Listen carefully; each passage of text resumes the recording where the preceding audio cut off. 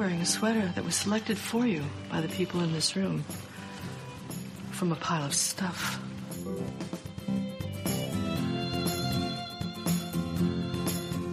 Give me a full ballerina skirt and a hint of saloon, and I'm on board. I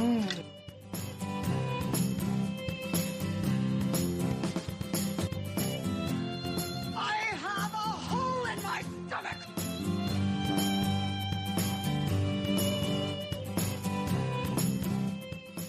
I can't go back. Welcome to the She Became Visible podcast. I'm your host, Renee Steelman. This podcast is my story. It's your story. It's our story. It's all the stories of all the women who one day knew that it was time to remember who they were, who they are, and stand up and be seen.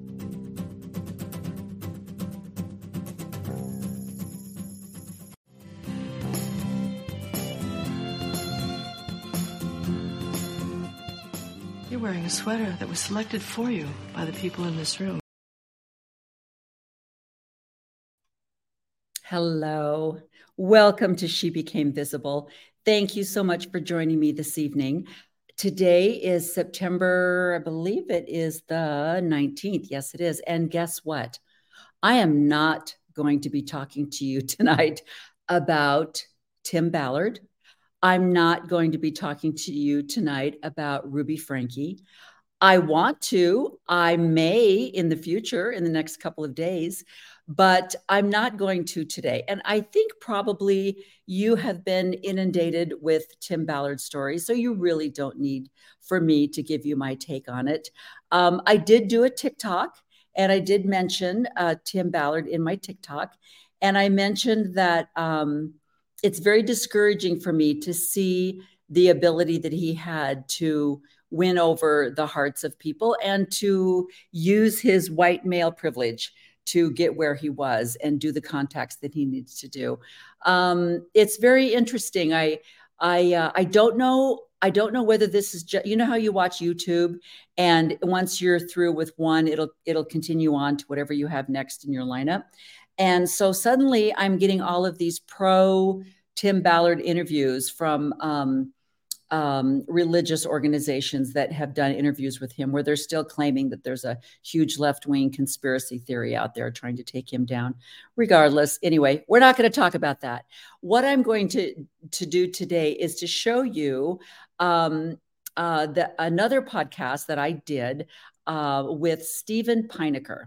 How many of you have watched one of Steven's podcasts, the Mormon Book Reviews?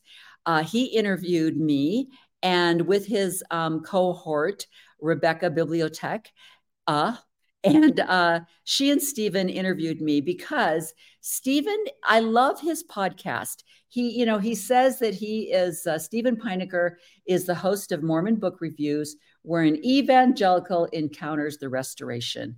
And he really wants to present all kinds of people and different perspectives in so many different areas on his podcast.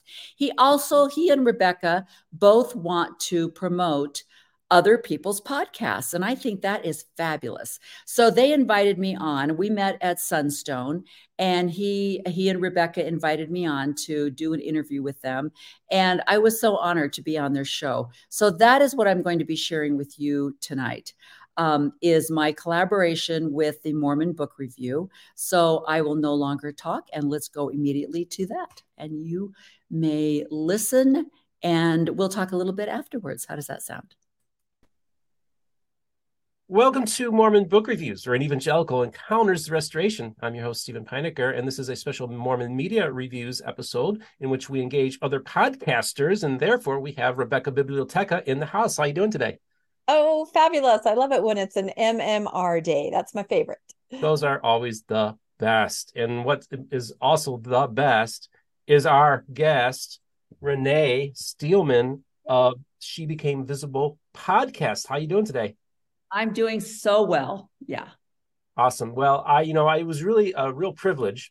We were just talking off camera about connecting at Sunstone Symposium, and got to know you. We actually did Sunday brunch together, it was just really great. And, I came this close to not coming, which I am so glad that I did, because I think the Sunstone audience is my audience. The people that go to Sunstone are very diverse.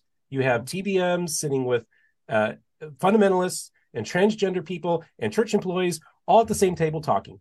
And I think it's like one of the coolest conferences in Mormonism, period. What do you think, Renee? You're absolutely right. And one of the other things that I love about it is because of the theme and the motto, where, there are more than one way to Mormon, yep, or something like that. It really brings down the divisiveness. And it really reminds people to listen to other people and to be accommodating. And so there's a different vibe at Sunstone. You don't get as much as you get at some of the other community activities for ex-Mormons. And everyone is just on their best behavior, with allowances, as you said, for, diverse opinions and beliefs. This was my third year. So the last 2 years have been COVID-y, ex-COVID-y, and then this year was like, go for it. And so it was amazing. Yeah. It really was. And Rebecca, now this was actually the first time you've actually attended Sunstone. So maybe just talk a little bit about your experience with that. Yeah, it was the first time, like Renee said, COVID and then some other things. So this year I was like, I am going. I put it on my calendar very early, and I felt like, it was just, there was so much energy. Didn't you find, like, everybody was so invigorated with what we were discussing and what we were hearing? And it really made me think of your motto, Steve, all voices of the restoration. It really was that. I'm a post-Mormon, and like you said, I'm there having wonderful discussions with active Mormons, fundamentalist Mormons. I'm going to different lectures on different topics and different views from the restoration, and people were handing me books. That was my favorite part. Like, several people handed me books, asked if they could come on my podcast, Mormonish. It was just this synergy that was going on, and there were discussions, there was passion in what was being discussed, and it really did make me think of your motto, all the voices. I think we saw it there in action, which was really exciting. And really, that's what was the impetus for this, is that we got together, and I think we were having brunch together, and we all just said, hey, let's just schedule this interview and have Renee come on to talk about her podcast. And it was just, I'm glad that this all happened. So thanks, Sunstone, for helping make this all happen. Thank you, Lindsay Hansen Park, and all the wonderful people over at the Sunstone Symposium. You're awesome. Love you. And I've got a lifelong invitation every year to be the umpire between the kickball game between the fundamentalists and the ex-Mormons. So I'll be there next year. So look for me. And I will take bribes, just so you know. I will take bribes, just so you know. I'm a desperate man. So Renee, one of the reasons we wanted to have you come on is we wanted to kind of get to know you a little better. And here you are, somebody who's raised, your LDS and everything like that. And then you decided to start a podcast. But before we get to the podcast, I just want you to tell us a little bit about your background. Tell us a little bit about yourself. Well, thank you. I appreciate this opportunity because, as I mentioned, right now, I'm post Dan McClellan's Mormon Stories, and I'm just on a high with everything that he had to share. But one of the things that he said was he joined the church as an adult. So he didn't have a lot of the indoctrination that you would get as a born in the whatever. And I as well was raised Methodist. My grandmother was very active in the Masonic temple. My grandfather and she they had the jewelry. They went to Masonic temple was right across the street from the apartment that they lived in Illinois, and right near you, Steve. I grew up in Morris, Illinois, which is just about 45 minutes south of Chicago. And I had an uncle that was in World War II. He was considering becoming a priest. My family was we said grace over, bless, O Lord, this food to our use and us to thy service. And I said my prayers every night. Now I lay me down to sleep. I pray the Lord my soul to keep. I had a picture of Jesus in my bedroom, and we went to church on Christmas and Easter. And so I was very, very religious. And I have a few aunts and uncles that kind of went through, am I Methodist? Am I Lutheran? Nobody cared. But I did have the oldest of my mother's family. She is the oldest of 8 children in my mother's family, and she had joined the church. And I don't remember when she joined. Oh, turn that off. And she joined by herself. Her husband was not a member. Her 2 children were baptized simply because, my aunt insisted on it, but my uncle was like, whatever, do whatever you want. And I remember going and staying with my aunt, but there was never any missionary talk or, at reunions or Father's Day or Mother's Day, we got together with the whole family. I don't remember any religion being spoken of. So Aunt Marilyn kept her religion to herself. And so when the missionaries came knocking on our door in Aurora, Illinois, where we were living, my mother was familiar with the church and was looking for a religion. I remember my brother and she was investigating different religions. She said, hey, what do you kids think about Catholicism? And, at 12 years old, I remember going, I don't think I want to do that. And I didn't have anything to back that up with. But so the Mormons came a knocking. And I had a fabulous stepfather who was British. And, the stereotypical British mindset is we don't like contention. So if my mother wants to join the church, all right, I'll join the church. And so we joined the church. I joined the church at 12, got put right into primary, the end of primary. So at 12 years old, suddenly I can't believe this. I think that's my doorbell. Oh, it's okay. This is crazy. What time is it? 9:27. Why would it be my doorbell? I don't know.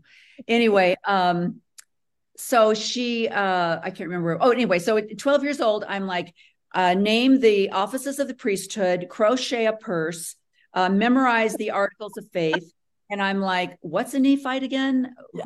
Who, because we lived in Illinois, we all of a sudden, all of our vacations were Nauvoo, the Hillsborough pageant, all of that kind of stuff. And then my mother eventually baptized one of her sisters and one of her brothers.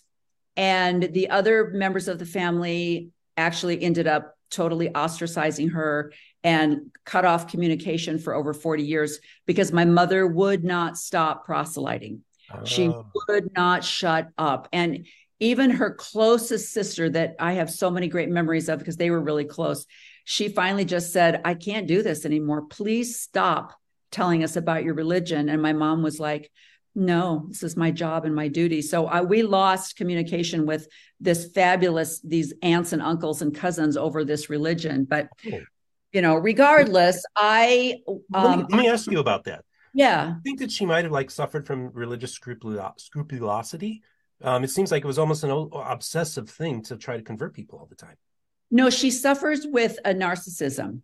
Oh. And so what she was elite now. She had the truth and she was better than everyone else. And if she could baptize more people, that made her look even better. And so it was all a matter of look at what I did. I baptized my whole family. Look what I did. I brought in this neighbor. It was all look at me and what I can do because I am now a member of the true Church of Jesus Christ of Latter-day Saints. So she was far from scrupulosity, she definitely, she reads her Deseret book, authorized books. So it's very biased, but that's as far as her, religious studies go. And did you ever reconnect with family? I'm always so curious about that because in my family, it's the same. My mom was disowned by her family. Did you ever reconnect with those wonderful people?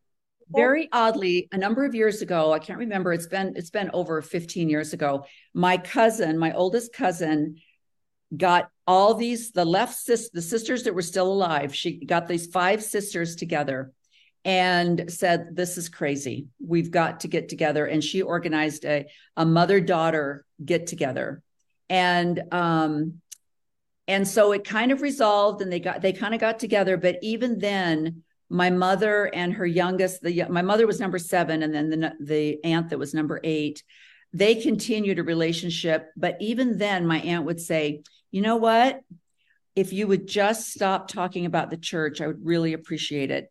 And my mom, I remember we came out here to Utah for one of the gatherings, and my mom said, let's drive past Temple Square and maybe we can just kind of get in on the temple grounds and like, just, we'll just say, oh, let's, do you want to just go see the temple grounds? And then we could get her into, this whole world, army, like there was this army plan, right? And I kept saying, Mom, she's asked you not to do that. And you've just renewed a relationship. She's like, yeah, she won't know. We'll just, we'll take her in the visitor center and take her to the Christus statue. And, maybe that'll spark. Just constant. It just never quit. So even afterwards, they kind of pushed, she just wouldn't stop. But it allowed me to reconnect with my aunts. And that was beautiful. And my cousins. And so, for that, it was worth it. Yeah. But anyway, Steve, so I was, but I'm a very kind of, what are we doing today type person. And so I never had a bad experience with a bishop. I never had a bad experience with anything. I was raised in the Camelot eras. So David O. McKay was the prophet, and we had roadshow and we had dance festival. And when I was involved in dance festival living in Illinois, we flew from Illinois to the University of Utah, stayed in the dorms and performed on the football field of University. It was like, and the whole thing was, it rained and then everybody prayed and then the clouds parted just over the University of Utah football field long enough to us to perform the dance festival. But it was out of this world experiences, roadshow, traveling to Indiana for youth conference and traveling to Indiana for road shows. And so everything about the church was community. It was all about the youth program for me. So I did not have anything, negative. And I met my husband at a youth dance, and he was getting ready to leave for his mission. And I was getting ready to go active duty into the military. So we said, dang, we both made commitments we can't get out of. So as much as we'd like to get married, we have to wait 2 years. And so he went on his mission. I went into the Navy. And we wrote back and forth, and I planned our wedding while he was gone. We dated for July, August, September, October. So we dated for like 4 months. And then, and we got married 3 weeks after he came home from his mission in the Salt Lake Temple. And I mentioned this on one of my TikToks. I had a girlfriend, for some reason, she felt that it was her duty to tell me every single thing that was going to happen in the temple. And and that's a no-no, right, Rebecca? That's like back then. Yes, it was. But yep, she told me everything. So I got in, oh, this is that part where you get naked. Yeah. And I was like, yeah, well, that's what she told me. So I expected it. So it wasn't a shock. Yeah. Plus, the other thing that I said was, I'm a little dramatic. Halloween is my favorite holiday. And so dress me up in a costume and give me a woo-woo ritual. And I'm like, this is the funnest thing. You loved it. I loved it. It was like Halloween. It's like, well, and you knew what to expect, and that's different. I always talk about how I knew nothing. I was terrified, petrified, PTSD, still traumatized today, just because I don't like to do anything unless I know what to expect. So I admire your girlfriend. That was very kind of her to do that for you. Yeah. I'm sorry that she's, going to go to hell for that, but it helped me a lot, But and the whole idea that you're doing what you're supposed to do. I've met my returned missionary. Plus I was, 20 at the time. And so I'm in love and I'm like, going to get married and we're going to go back to Japan. And I had rented a little house off base. So we had tatami mats and I was going to do his laundry and, I'm going to be subject to his priesthood and I'm great with that. And, it was just youth naivety that was like, I love all this. And then he was put in the branch presidency at 22 or 21, a little over 21. And so what have I married? Oh my gosh, this young returned missionary is sitting up on the stand in the branch presidency with these two older guys. And, that that was the beginning of me sitting by myself in the pews. It took me a long time to go, I don't know how I feel about this. So anyway, Steve, I had a fabulous until I got older and my frontal cortex matured a little bit. And I started going, wait a minute, what? And the temple was probably my first kind of aha experience when I just said, I am not bowing my head to obey you. I don't know why I can't talk to God myself. You don't need to talk to God for me. I'm not doing this anymore. And Steve, and you may have heard this before, Rebecca, I actually became a temple worker because I hated the temple ceremony so much, but I wanted to be obedient and attend the temple weekly. So I became a temple worker because when you're a worker, excuse me, you go from different areas. Oh, you're going to go in the celestial room and stand there and monitor people for a while. Or you're going to go and work in initiatory for a half hour, an hour. So I was never in one place. And when I was in the endowment ceremony, I was there as a watchman. I was there to make sure that everybody tied their robes and put their things on correctly. So I didn't have to listen or bow my head to do anything. And it was more of a community thing. It was a social experience. Me and the other women made some great friends. But even that, when they finally changed the temple ceremony in 2018 or 19, I went back to see the difference. And I sat there and went, nice try, but I'm sorry. Now we're in, a new movie. They had dropped a lot of the misogynist things that I had fought against. But it was still, I sat there and thought, are we in Hawaii now? Why are we weaving baskets with palm trees? What is this new movie? This is insane. This is ridiculous, And I just came out and I told my husband, I said, I'm never going back. And so then COVID hit. And I don't know where the heck I heard about Mormon stories, but I had heard about the CES letter. And I downloaded it and I read it. And honestly, I was like, I don't, that's not that big a deal. So there's a horse and a taper and a steel sword. And that's just whatever. The message in the Book of Mormon is still good. It's still true. These are just weird translations. And so it didn't bother me. But what bothered me was I listened to John Deleyn's interview with Gregory Prince, who is an active Mormon. And I read his book, The Biography of David O. McKay, who was the prophet when we joined the church. And that's what did it, because I saw the sausage. He was very clear on how the sausage is made, how the patriarchy works, how the hierarchy works, how men are forgiven and pushed aside for bad behavior, how they don't release men that are not following the gospel principles. They just move them to Germany for a while. It's like, we can't shut Ezra Taft Benson up, so we'll send him to Germany and hopefully he'll stop all this communist crap. And instead of just saying, look, we've asked you to stop, we're going to release you from your calling. You're too far out for us. They have to keep these men. And I saw just the lies and the dishonesty and the hierarchy and the patriarchy. And I think my contextual, the activity that was going on in my life, I have 6 children. As I mentioned, my husband has always been in positions of authority. So I have always taken these 6 children to church by myself. Our youngest son was extremely disabled. He had a severe cerebral palsy and brain damage. He was cortically blind. He had no use of, he was, I can't remember the term now, but all 4, quadriplegic, basically. He had no control over any of his limbs. He was completely dependent on a caregiver.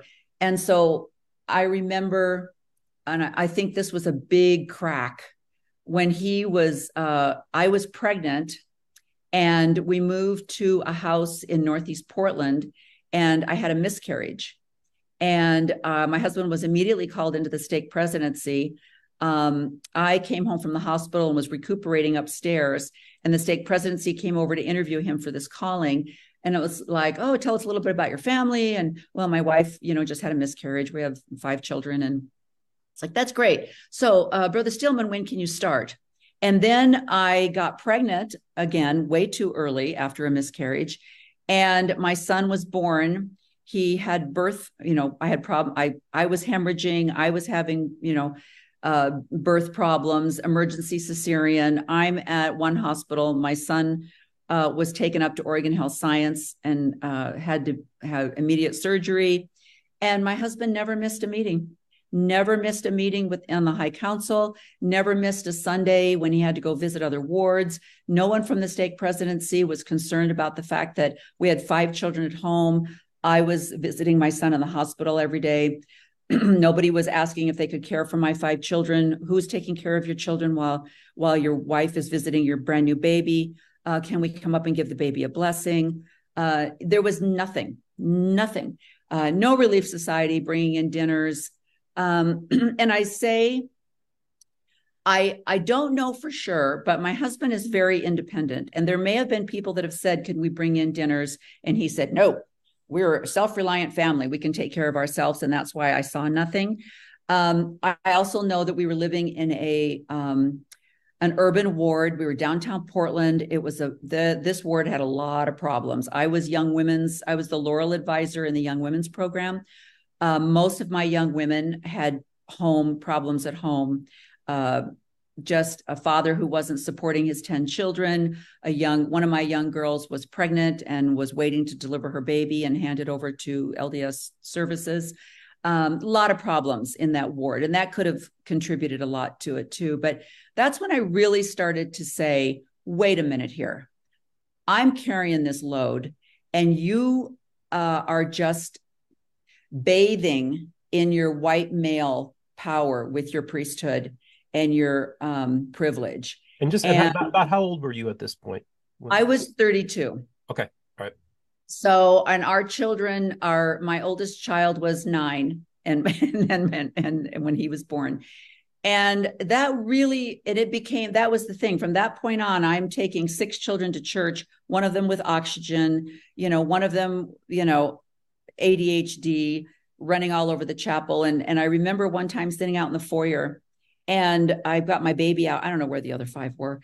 And I've got my baby out there with the oxygen tank. And this man came out of the chapel and he goes, oh, come on. You can't be that bad. Let's just have a little smile. And I was like, I think if I could kill you with some kind of visual power, you would be just ashes right now, But that really became an issue.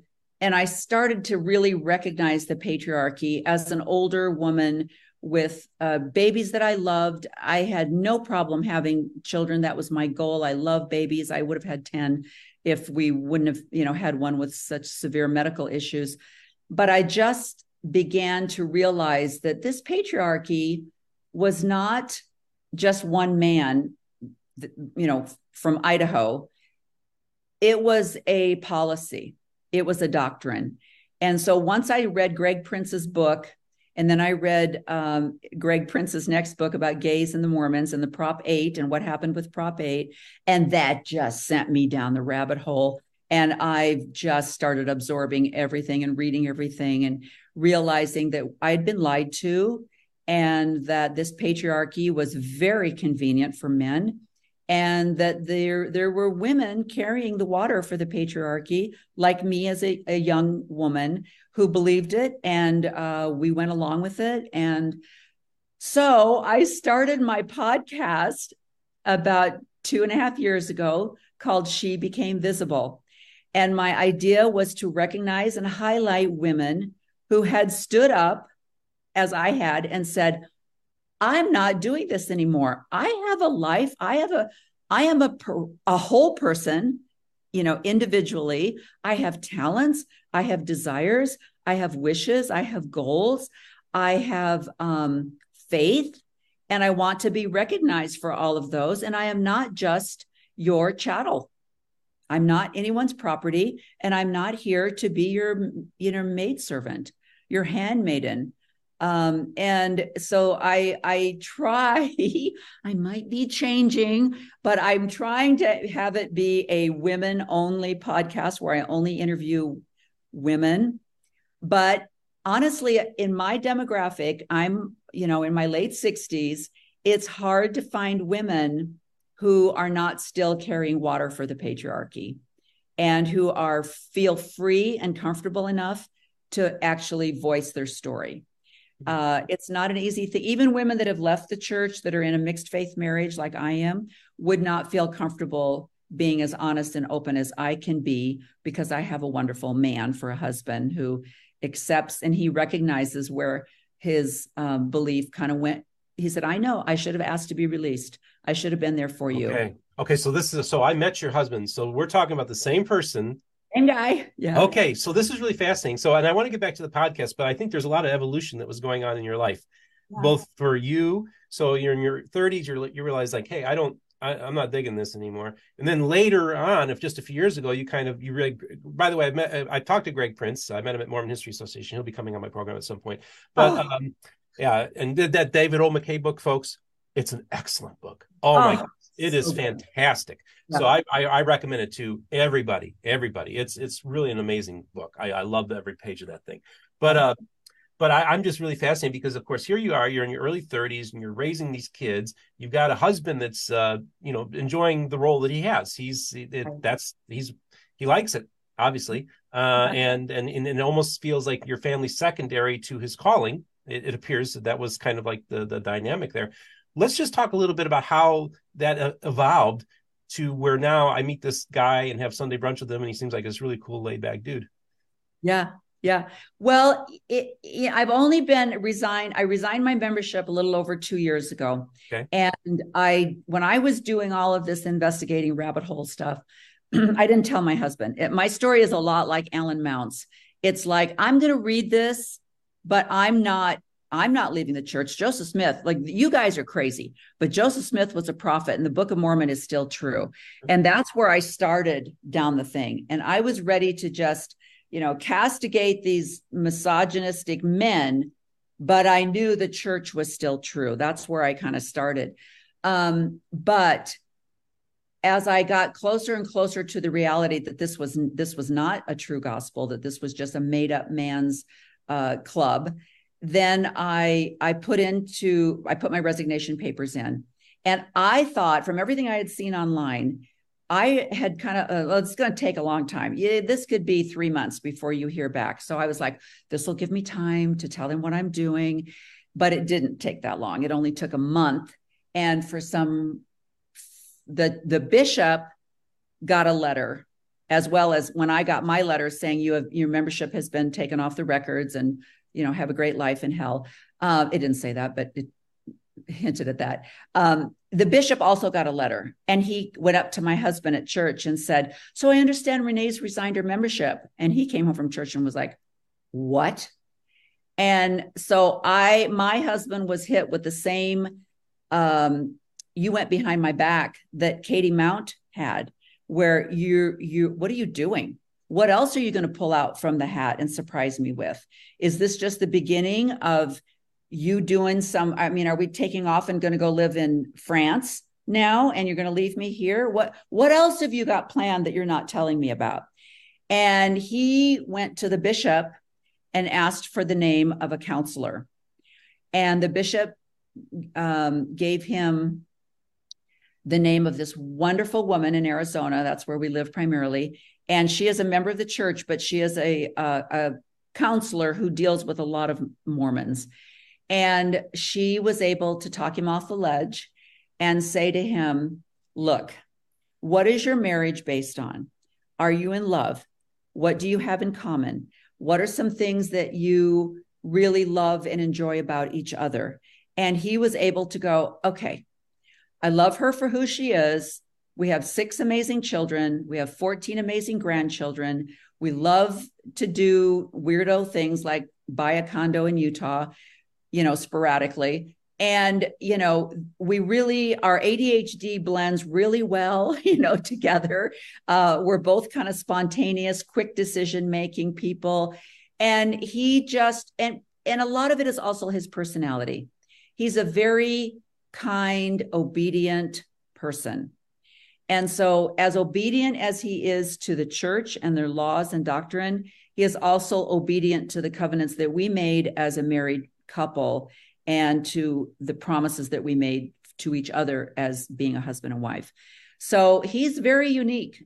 He's not, as much as he loves what the church gives him as a white male priesthood holder, he also doesn't get caught up in it. That's not who he is. He has other successes in other ways. That isn't his power play. So, and I've never had a husband that was like, you will be doing this, or I want dinner on the table at 6 o'clock, or, never has he been like that. So a lot of it is his personality and just his heart. He's just a good-hearted, kind person. He's an Enneagram 4. That should explain everything right there. Okay. Wow, that's fascinating. Yeah, he's just serving me. He's helping me. That's his personality as a 4. I don't know if you're familiar with Enneagrams, but he is just if you looked up Enneagram 4, it would have his picture right there. Who can I serve? Who can I help? Who can I be kind to today? So, Rebecca, it's really fascinating because, of course, you recently started yourself a podcast as well, and Mormonish. And of course, there's a lot of people that watch Mormonish, that watch this channel. So I know we have a lot of audience overlap. And I know you've been getting a lot of pushback, of course, recently because of your newfound fame, and people are starting to sling arrows at you a little bit. They found you, Rebecca. I know. I love it. And I just thought it'd be interesting. You, of course, and I believe you've been a guest on Renee's program. Yeah. Well. And she was one of the first other podcasts after yours that I went on. And I remember messaging you because I was pretty new and like, Steve, this person wants me to come on a podcast. What do I do? You'll be back. Starstruck, right? Yeah, exactly. So that's great. Yeah, and then I think it's also too because Rebecca, you of course we've talked about your past, and the very first interview was all your crazy temple experiences that you had, and that was the first realization. I thought, I think we had a chemistry there in that interview, and from the beginning, I think we hit it off really well. But I just thought, as a female podcaster, what's it like to kind of hear Renee's story, and also just kind of maybe tie in some of your experiences with what Renee's talking about as well? Yeah, I love Renee's story. And every time we talk or interact, I learn more about it. There are things that you just told me that I didn't know, but I so much admire the mixed faith marriage and the success of that. Because I had, like you said, I am getting a lot of interesting comments now. I think people see me on your show and may not be aware of, some of my other shows that I do or whatever. So I just recently added your channel onto featured channels on my channel. So now maybe there'll even be more crossover. But I've been called a clown and a nut job, things like that. I love it. But I recently had a comment where this is a person called me a nut job. They said, it's pretty obvious when you talk about your kids that are faithful, because I do have children that are out and in. And they said, it's pretty obvious that your husband must have divorced you and taken those kids, and that's why they're faithful. And you're just living your life alone as a nut job. And I'm like, what an interesting point of view, because no, that is not true. Not true at all. Marriages have dynamics. My faithful children love me. I love them. I support them. It all works. And so I feel sorry for people that have that kind of black and white view. Like people that might think, Renee, why didn't your husband leave? Or, things like that. That's not how it works. Not when people love each other, not when, there are shared interests and community. And I'm talking about kids, family, everything, so it is interesting to see different points of view. And that's why I appreciate all comments. And you probably do too, Renee, because you learn from those, you learn points of view, and then maybe you interact and you say, you know what, no, look at it this way. My kids were raised by me and they were raised to be faithful Mormons, because I'm still a Mormon, a post-Mormon, but a Mormon. So it is very interesting. I've learned so much just about all different points of view, all different voices. And I feel like Renee's podcast is very special, because she does gravitate toward women and women podcasters, women that are doing things which sometimes are underrepresented for whatever reason. I think that's changing. Do you feel that, Renee? I think that is changing. Yeah, it's one of those things that's I think there is a huge draw for historical data-based podcasts.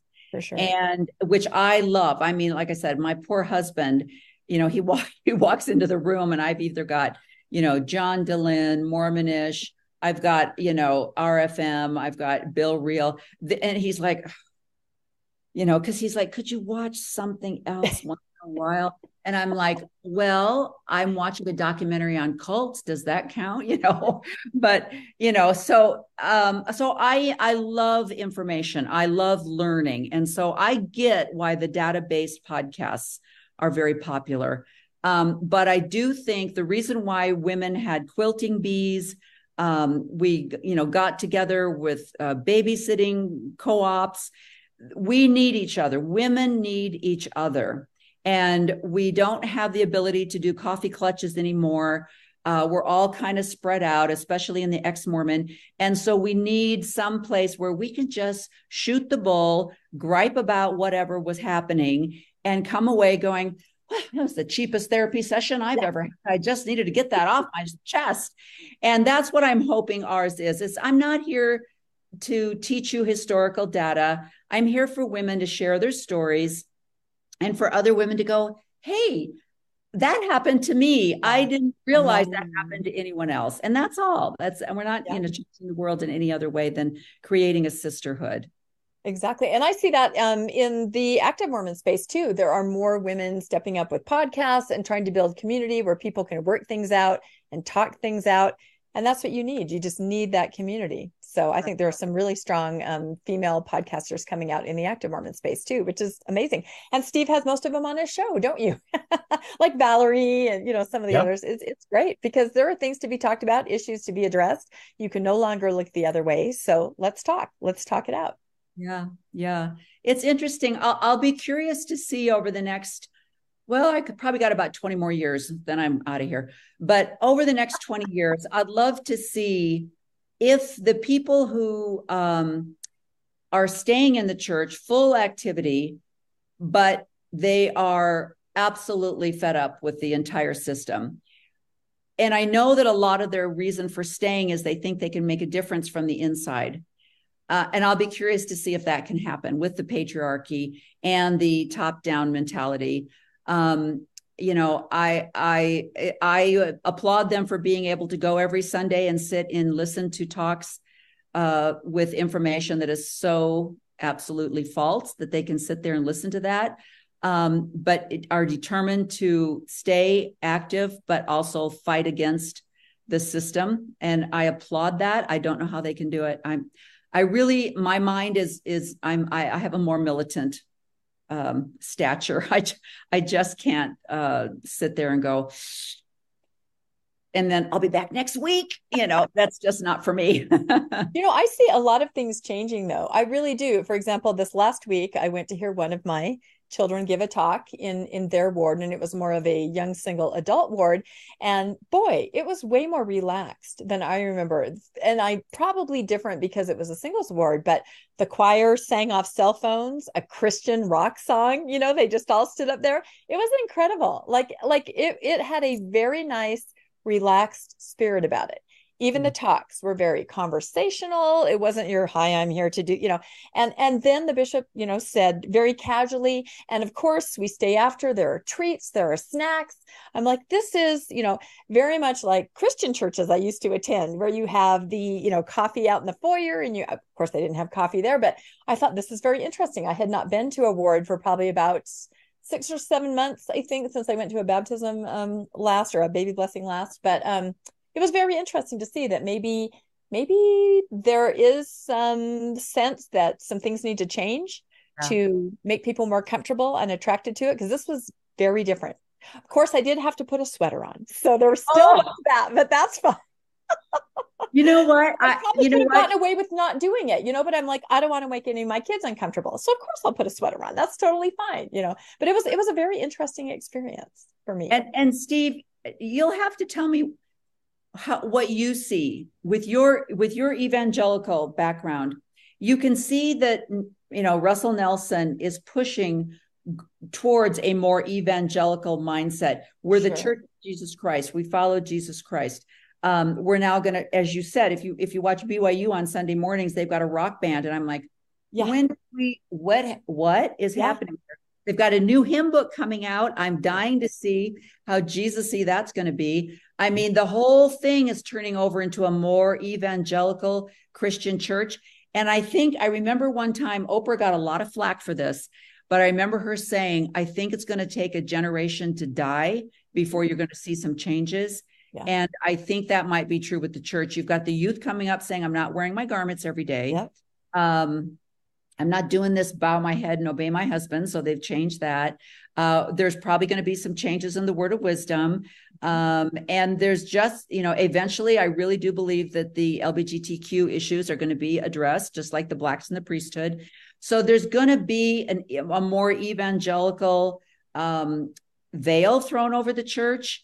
And I think it will. But it's going to take our generation to die off, and the octogenarians and whatever they call the 90s and nonagenarian to die off. Even the name. I mean, I kind of track these things because there is this bent. It's funny. My parents are in assisted living, and they're much older, in their late 80s, and they read the Liahona magazines like that, and they go, well, this is Christian. What is this? This does not, they see it completely because they're still living in sort of a 70s and 80s church. And the words they're talking about, what are these words they're using? So I kind of track this kind of thing. And I read the church news all the time. For example, they are now starting to say the Church of Jesus Christ. Pay attention to this. They are not saying of Latter-day Saints. My son on a mission uses the name Church of Jesus Christ when they announce themselves at the door. I just want to make it clear to everybody that the Church of Jesus Christ, and they're copyrighted, is based in Naga Hill, Pennsylvania. Yes. I've had dinner with the president of that church and good friends, Josh Gailey. So just so you know, this is the Church of Jesus Christ. That's what I wonder. I actually had that question because I know the Voices of the Restoration. There are many, but now they're starting looking at the church news. They're saying Church of Jesus Christ. Yep. The temple is no longer the temple; it's House of the Lord. So they're going to these more sort of common general. Now, there was a big young single adult youth conference that spanned about 4 weeks. There was a huge concert in Salt Lake, and my husband and I happened to be up in Salt Lake. We rode like the public transportation, like the train. It goes straight to downtown from where we are. So it's very convenient. It beat all the traffic. Anyway, we happened to be riding the train at the same time. Thousands of kids from this concert had let out. So we were asking them about it. They're like, it was incredible. It was so Christian. It was all about Jesus. It was One Republic. I mean, this was like an evangelical youth conference. I flat out asked them, did they have very much to do, specifically with the church?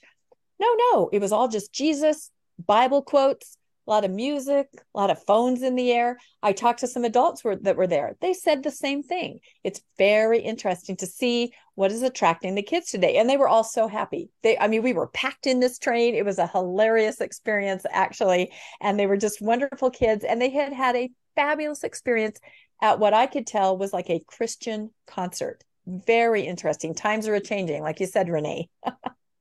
It is. It's pretty crazy. And also, I'm hearing that even some of the missionaries are wearing crosses now, which is really incredible to think. Yes. I don't want to name names, but yep.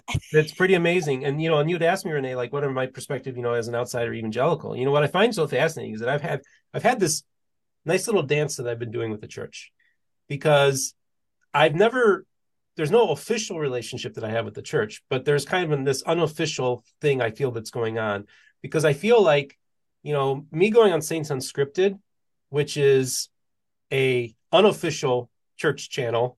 It's not, affiliated directly with the church, but let's just say look up More Good Foundation. Okay.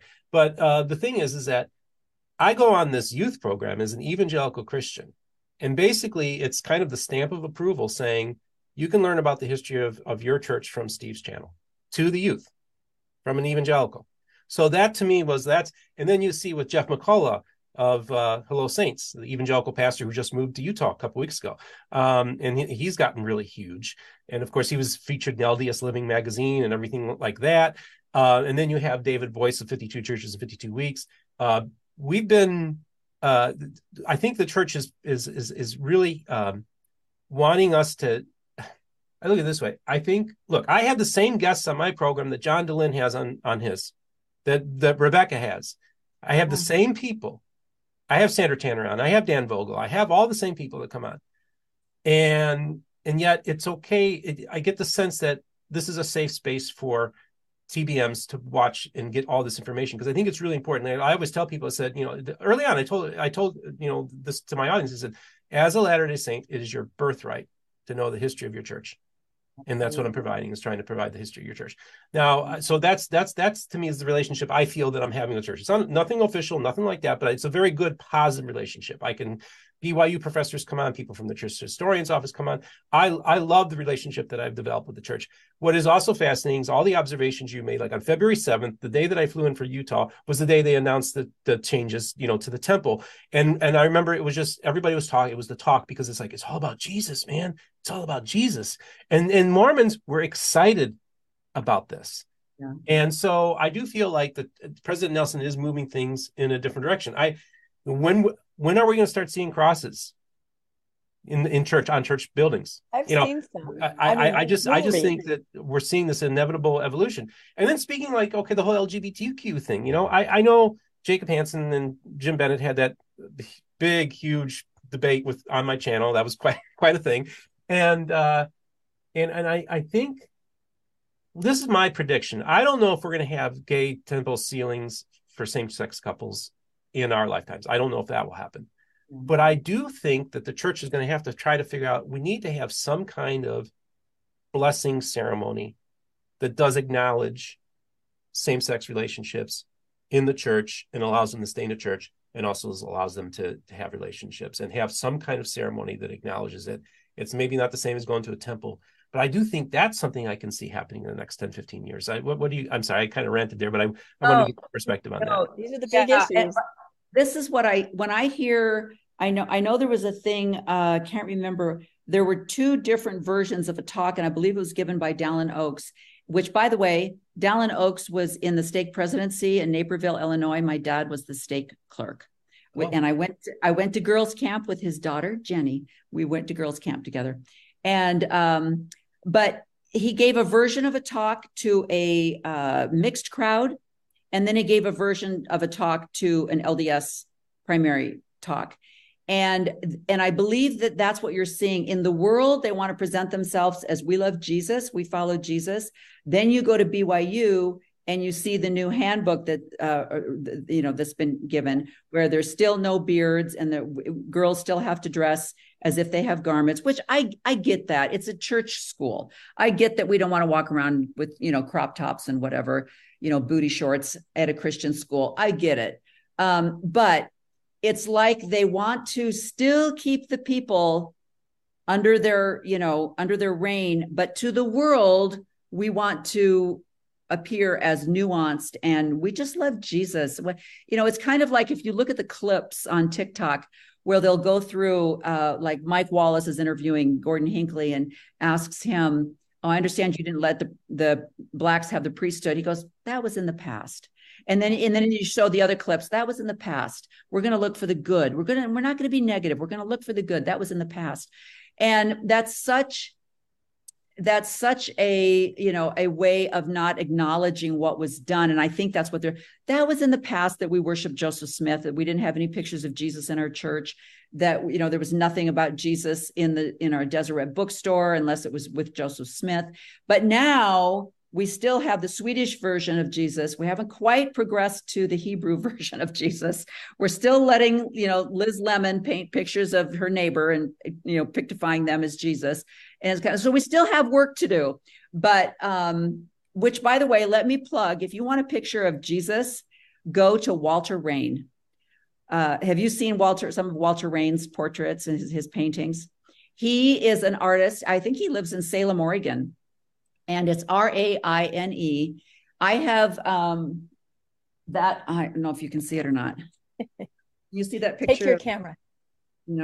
I should walk over here. Are they more of the dreamboat Jesus that you see everywhere? No. He looks like a GQ supermodel. Yeah. No, this is what I love about Walter Rain. He doesn't do that. Good. This is one of his pictures that I love. Oh, okay. I know who you're talking about. Yeah. But he has a picture of Jesus that I have in my home in Arizona, which he looks very disheveled. It looks very Hebrew. Real person. And it's beautiful. And so, if we can just, I went to Deseret Book to buy my husband something. And, see, I'm still a good wife. I went into Deseret Books and I'm like, okay, I can do this, don't say anything bad. And I couldn't find, I just wanted a picture for our master bedroom that he would love, that maybe had Jesus or something in it. And I was like, I'm not doing Swedish Jesus. This is full on dental work, most beautiful white teeth you've ever seen. Not doing that, but anyway, so I do, we just have to lose a few. Bednar is going to have to go. The entire presidency is going to have to go. If we can get Uchtdorf in there, there's maybe the beginning of a more loving and truly honest church. I don't know. We'll see how much pressure he falls under, but yeah, it's going to be interesting to sit back and watch.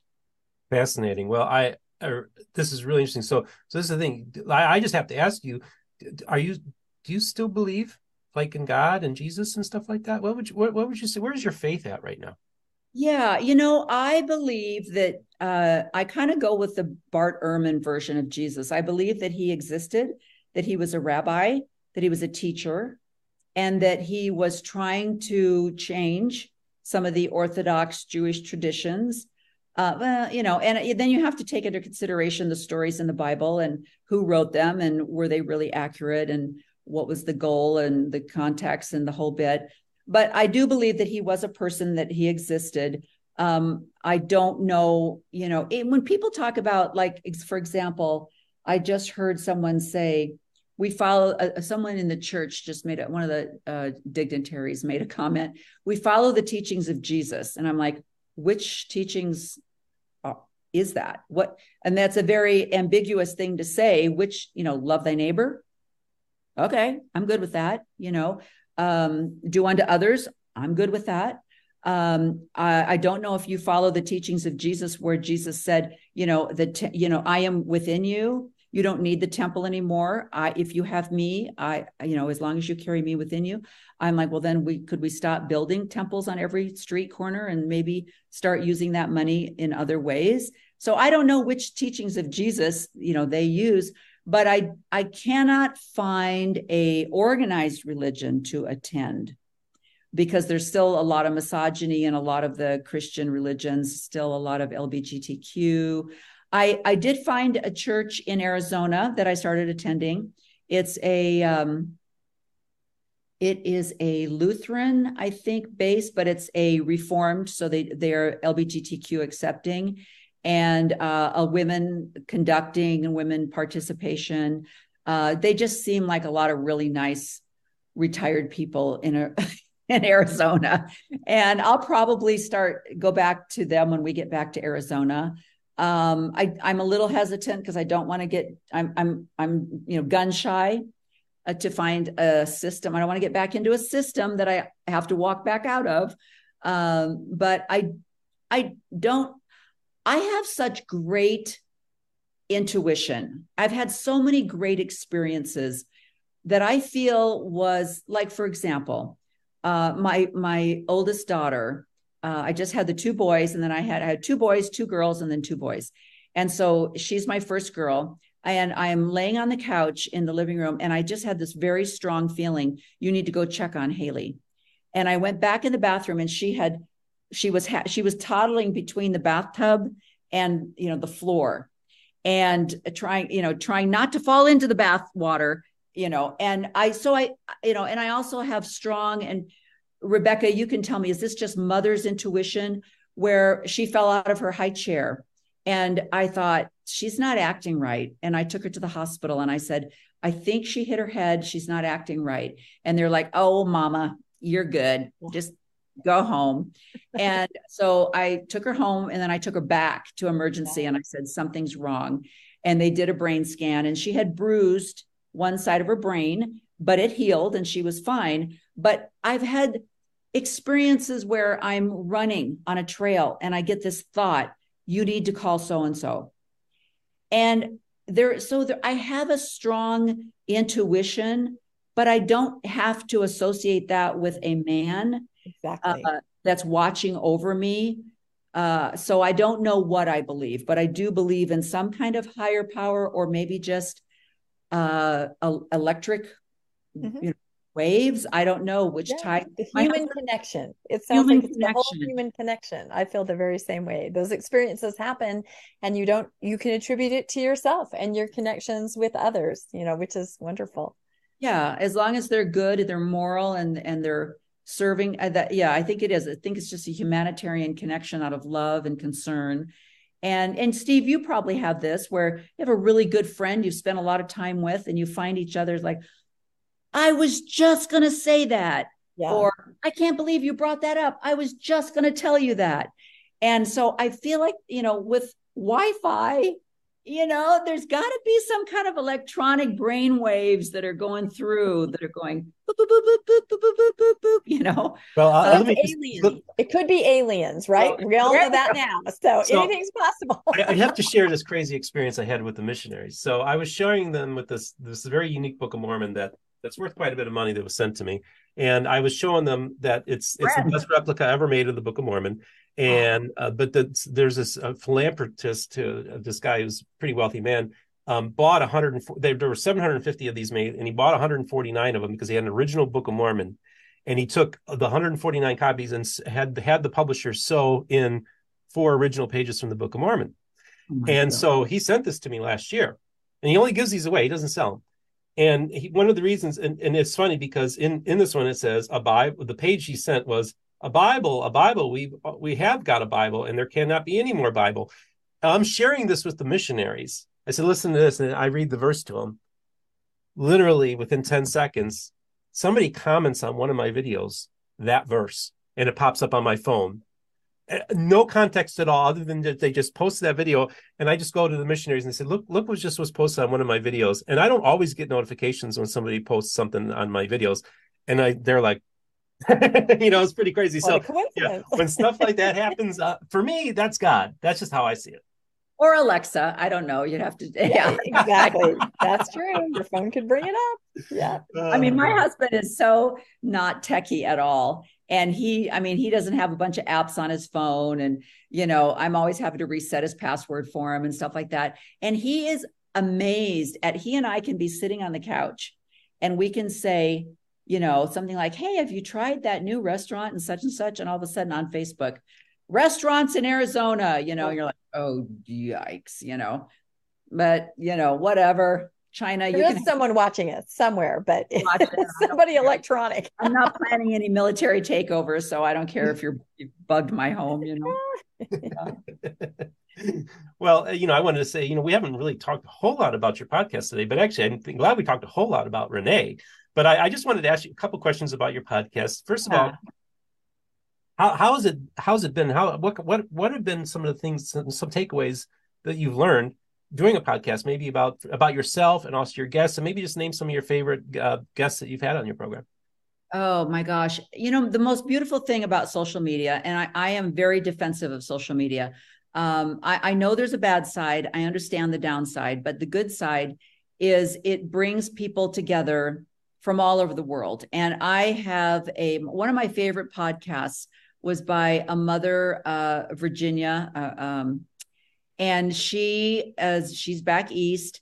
She has 3 children, if I remember correctly, all with disabilities, and 2 of them genetic. And then one of them is more of a autism, Asperger type of thing. But her husband died, single mom, 3, or was it 4? 3, 3 children. And it was just, because she was able to start a Facebook group with mothers of children that have the same disabilities that her children do, they were able to communicate. She is one of these women that knows her stuff. And so she was able to give out, it's what you need to ask your doctor. This is what you need to ask for. This is a treatment program you need to get your children into. And she just was so helpful. I have another mother, child has a very rare disability, and she was able to connect. So when I interview mothers with children that are primary caregivers, as I was, to children with disabilities. It's a completely different vibe.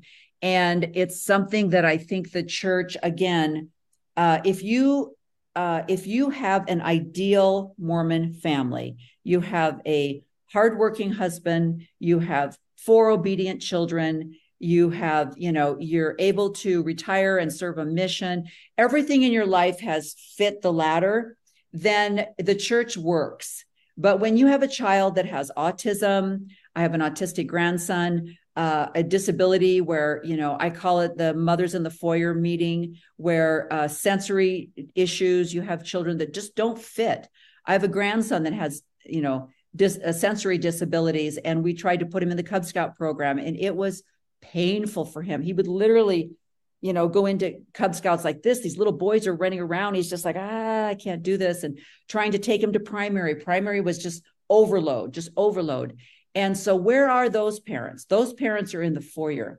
Those parents are forgotten because they don't fit what works well. And so I've had some of those mothers on. I had a mother and her daughter on from Australia, which was funner than all get out. Both of them have had amazing experiences. The mother went on a mission, was in a horrible car accident. Her husband was, they both survived, but they both had pretty critical injuries. And the church was like, yeah, you can't get national health care because you're not, you're in South Africa and you're not from South Africa. And we're certainly not going to pay for your medical care. That's your responsibility as a missionary. So it really brought to light how these elder missionary programs work, how they have to buy their own medical insurance.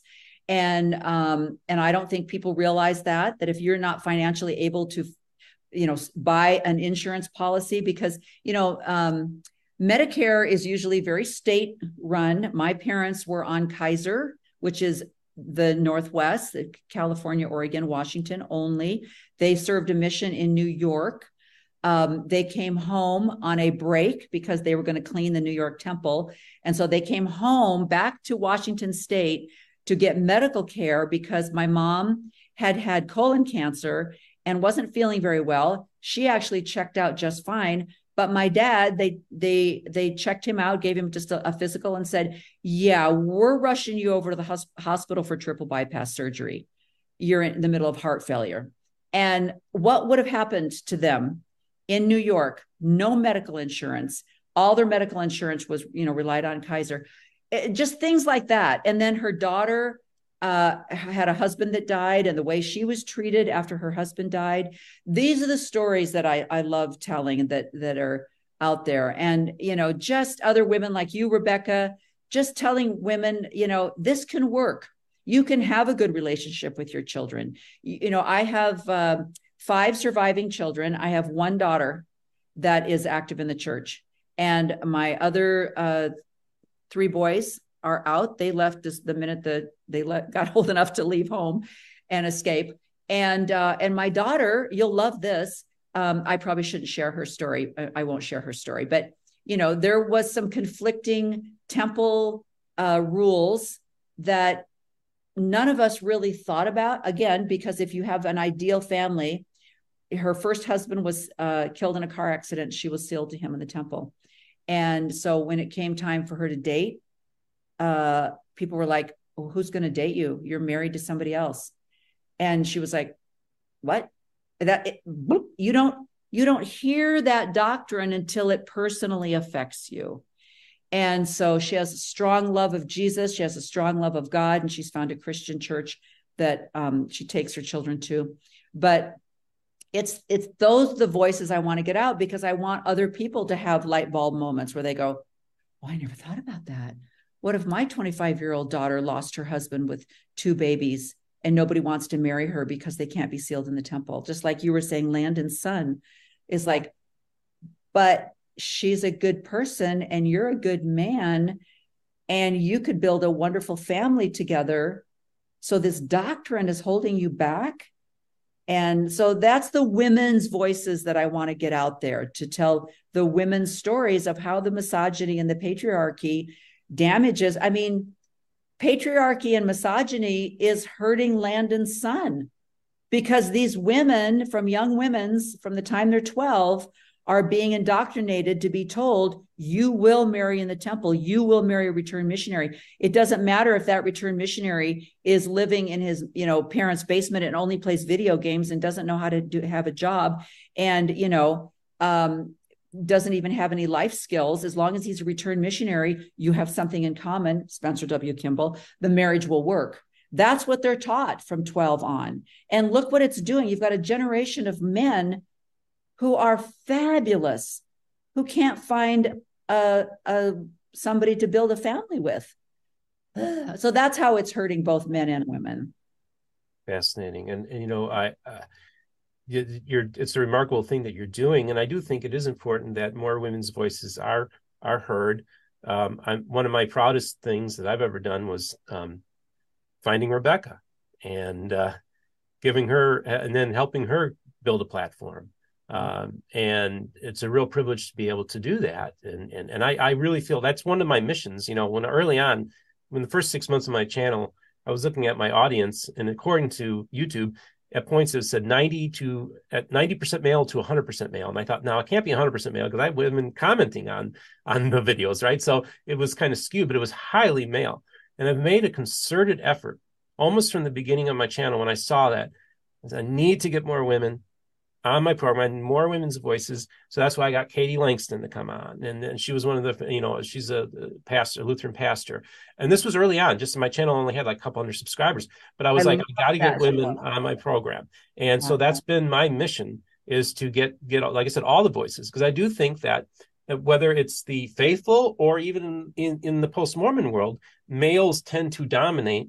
And I realized, like, I don't want to be just another male Mormon podcaster.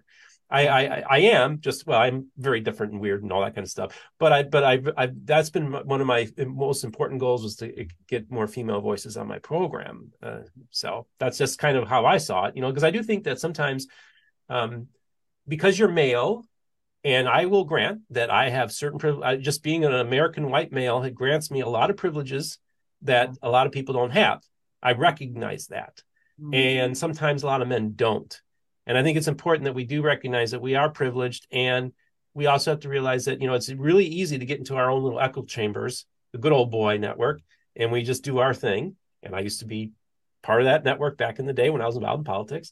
And so it's easy to be even dismissive of women's voices when you're in that little silo that you're in. So I think it's also helped in my growth process as a human being, to recognize, like, I was kind of a chauvinist growing up. I was all those things too. I'll admit to that. Okay. But I feel that by listening to women's voices and engaging women, I remember even being nervous when I first had my first female guests on. Like, I had Sandra Tanner, she was going to come on, but I was like, I got Rebecca Jensen, and she's like a feminist scholar, Mennonite. And then I got Katie Langston coming on, and I'm like, I don't know if I could even, how many, that's how insecure I was at the beginning. How do I talk to women? Right, exactly. And the millennials scared me too. I was like, man, I don't know, I might say the wrong thing and get canceled. I didn't know. But I just really felt like, this has been part of my journey too, is experiencing and hearing women's voices and making friends, a lot of friends with females as well, like you, Renee, and Rebecca. And I don't think people understand. One of these days, maybe Rebecca, I'll have you and Tom on my show, because Rebecca has the most amazing husband. He is so fun. And I was so pleased to meet him. He came up to me at Sunstone and was like, "Hi, Renee." And I was like, "Hi, whoever you are." Stranger. Yeah.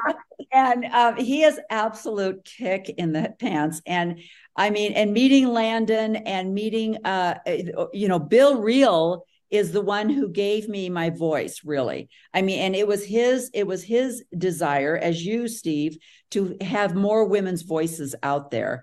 And so he's the one that said, "Hey, I'm looking for more women to do some female-based podcasts." And I auditioned, and he accepted me onto his channel. And I mean, if it wasn't for him, I don't think I'd have I'd be sitting in my bedroom talking to myself, and which I do. But no, so and his wife, I got to meet her, and she is amazing. And I'm going to have her on my show because, I have a what they call a cut right? If you're in the motorcycle world, those leather vests that they wear, they're called cuts, and they're usually filled with patches and stuff that say like, what organization you belong to, if you're a Hell's Angel or whatever, whatever group you belong to. And I don't belong to a group, but I have one on there that says, behind every successful man is a woman rolling her eyes.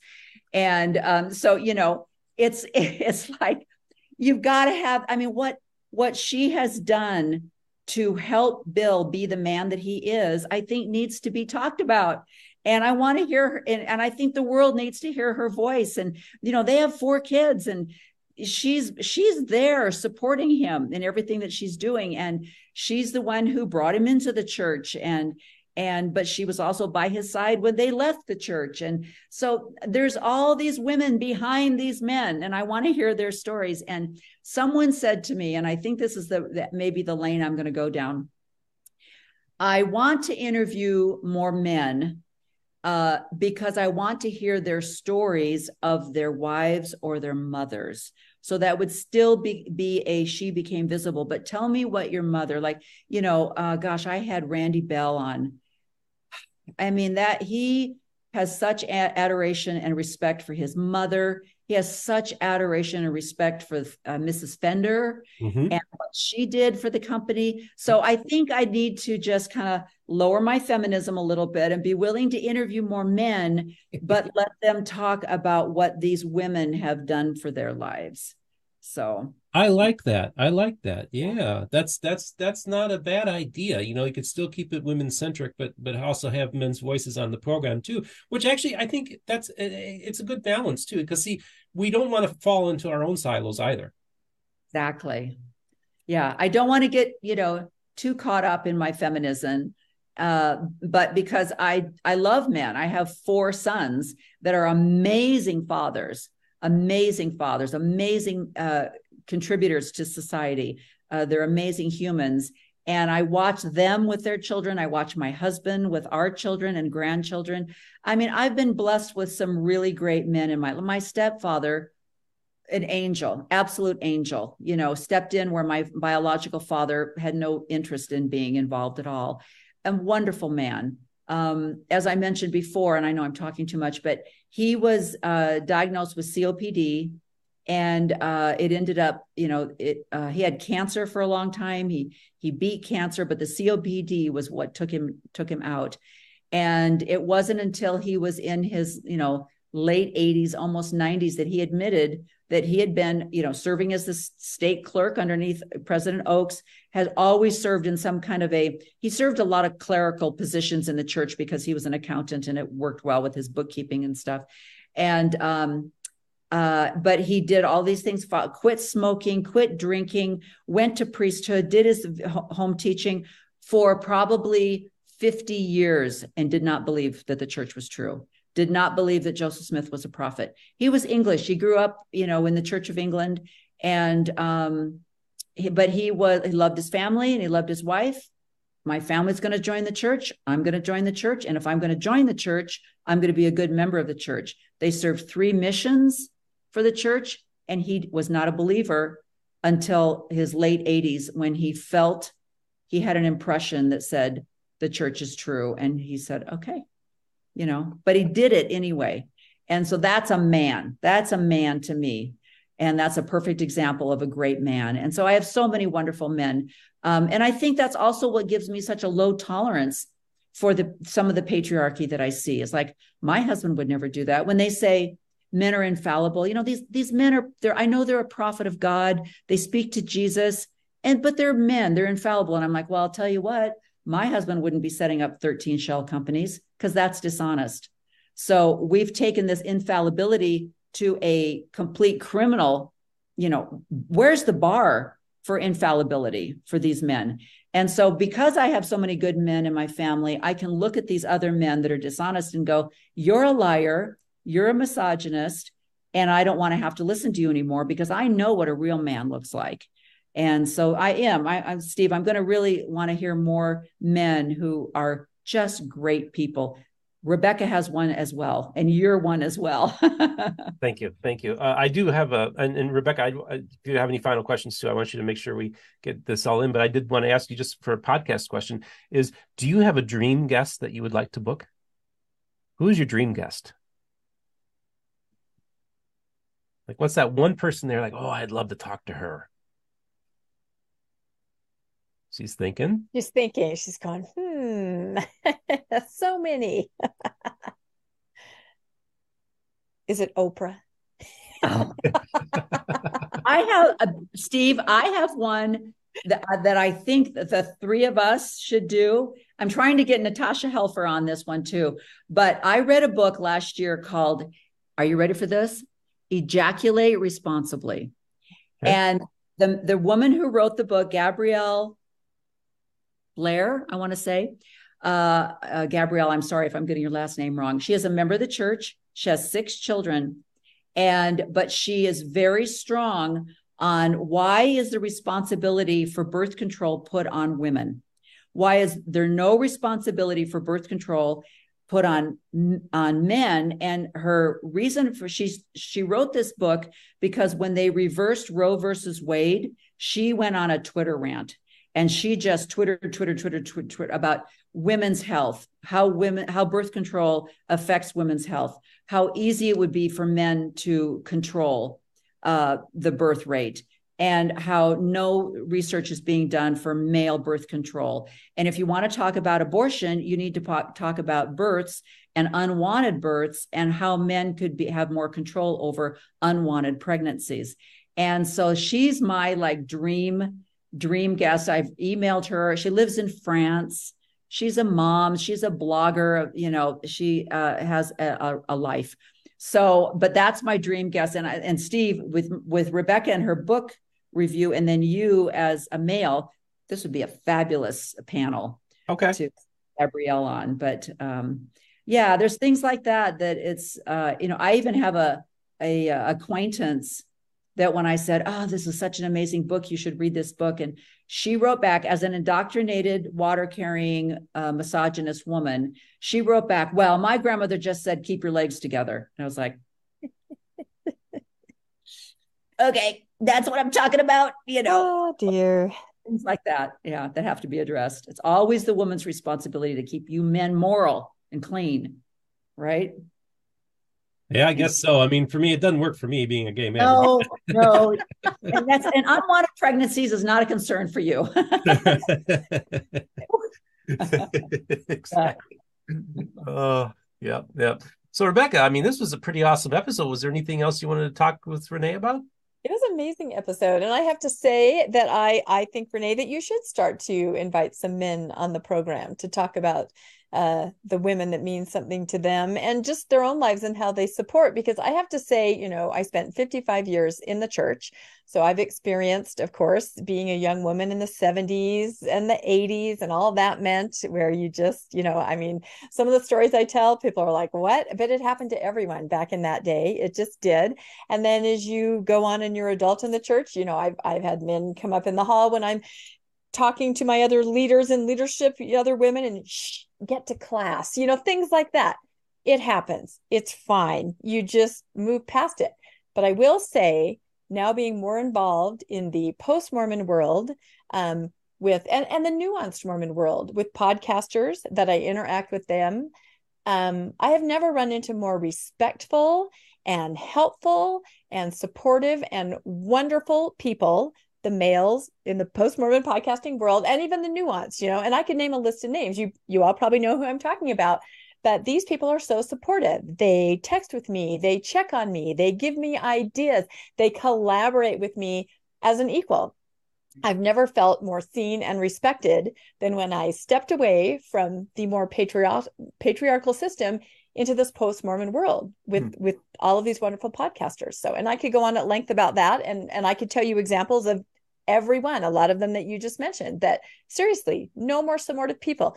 Steve being, of course, maybe the first male podcaster that I interacted with. And that's why I say not all post-Mormon, but nuanced or, wherever, just incredible individuals. So any of them would be amazing on your program, Renee. And I think you should branch out and start doing that. I think I would love to listen to some of their stories and the women that meant something to them and what they do to support women, because there is that disparity. We're still in this culture. And so they boost up, they give us chances, they give us opportunities. And, someday we return the favor, we give them opportunities. So it all works out. I think it's great. I agree 100%. Well, I think we had a wonderful conversation today, and I want to hear from our audience here. What did you think? Now, of course, many of you are, faithful members of the Church of Jesus Christ of Latter-day Saints. And, of course, you all know all the voices are heard here on my channel. And I wanted to hear, what do you think about this conversation? Did it maybe give you a different perspective on things? Maybe a better understanding of people in the post-Mormon community? Maybe you're a little bit more sympathetic to what they have and more empathetic after hearing their stories. I'd like to hear that. Or for those of you who disagree with them, you let us know that too. That's fine. This is what this program's all about. You can Renee, call us a clown and a nut job. I just love that homonym. Yeah. And by the way, just so you know, I talked with your son, and who's the missionary. Yes, Steve. We have to tell everybody. My missionary son, who I don't talk about tons because we have that. He's asked me to be more private, but he and Steve have struck up a friendship. Yeah. Like he got transferred and I didn't know about it until Steve told me. What kind of world is that? Yeah, it's crazy. And the thing is that, one of the things he told me, he says, can you just watch out for my mom because it's pretty rough out there in the world. And you can just tell he loves his mom. And he even said, we've grown closer together since I've started my mission. So I just want everybody to know out there that her son is, everybody, I want you to know, I got Rebecca's back. She's my girl. I appreciate her so much. You're so awesome. And I'm so proud to have you in my life and call you a friend. And I'll always be your friend, Renee. I mean, yeah, Renee and Rebecca. And Renee and Rebecca. Yeah.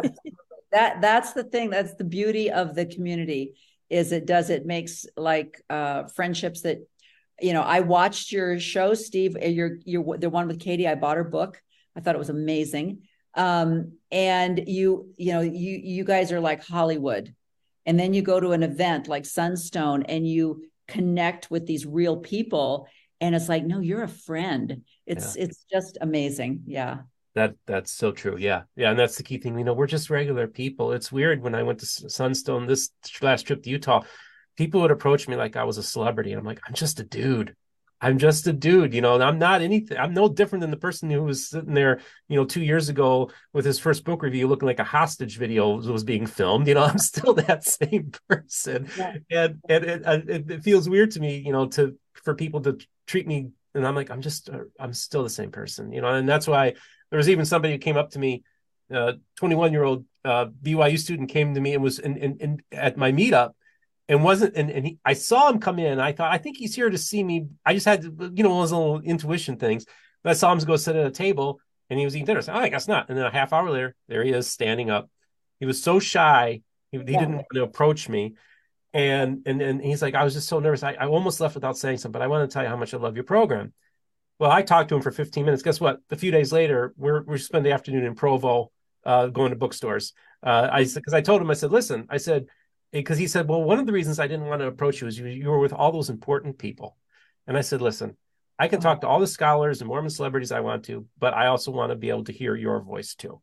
And I'll be interviewing him tomorrow with his former missionary companion that they served in Poland. So he's also going to be a guest on my program. So that's how it works, folks. That's amazing. Oh my so gosh. That's the fun thing about this channel is I literally could people that I just run into. Somebody recognized me at a Culver's here in Florida. Next thing you know, he's on my program. He gets 6,000 views, So that's what I love to do. And just give voice to people that are just regular folk, just regular folk. I can book anybody I want, but I get more of a thrill out of having somebody that nobody's ever heard of and giving them a platform. That to me is the most beautiful thing about it. I love that. And Steve, I'm glad you mentioned that. Rebecca, I don't know if you've had this happen, but I originally started out my podcast. It was originally called Go Gray Dame. And that's still the title for like my website, because on Facebook and Instagram, when I decided to let my hair go gray, I was absolutely astounded at the responses that other women had gotten because they had let their hair go gray.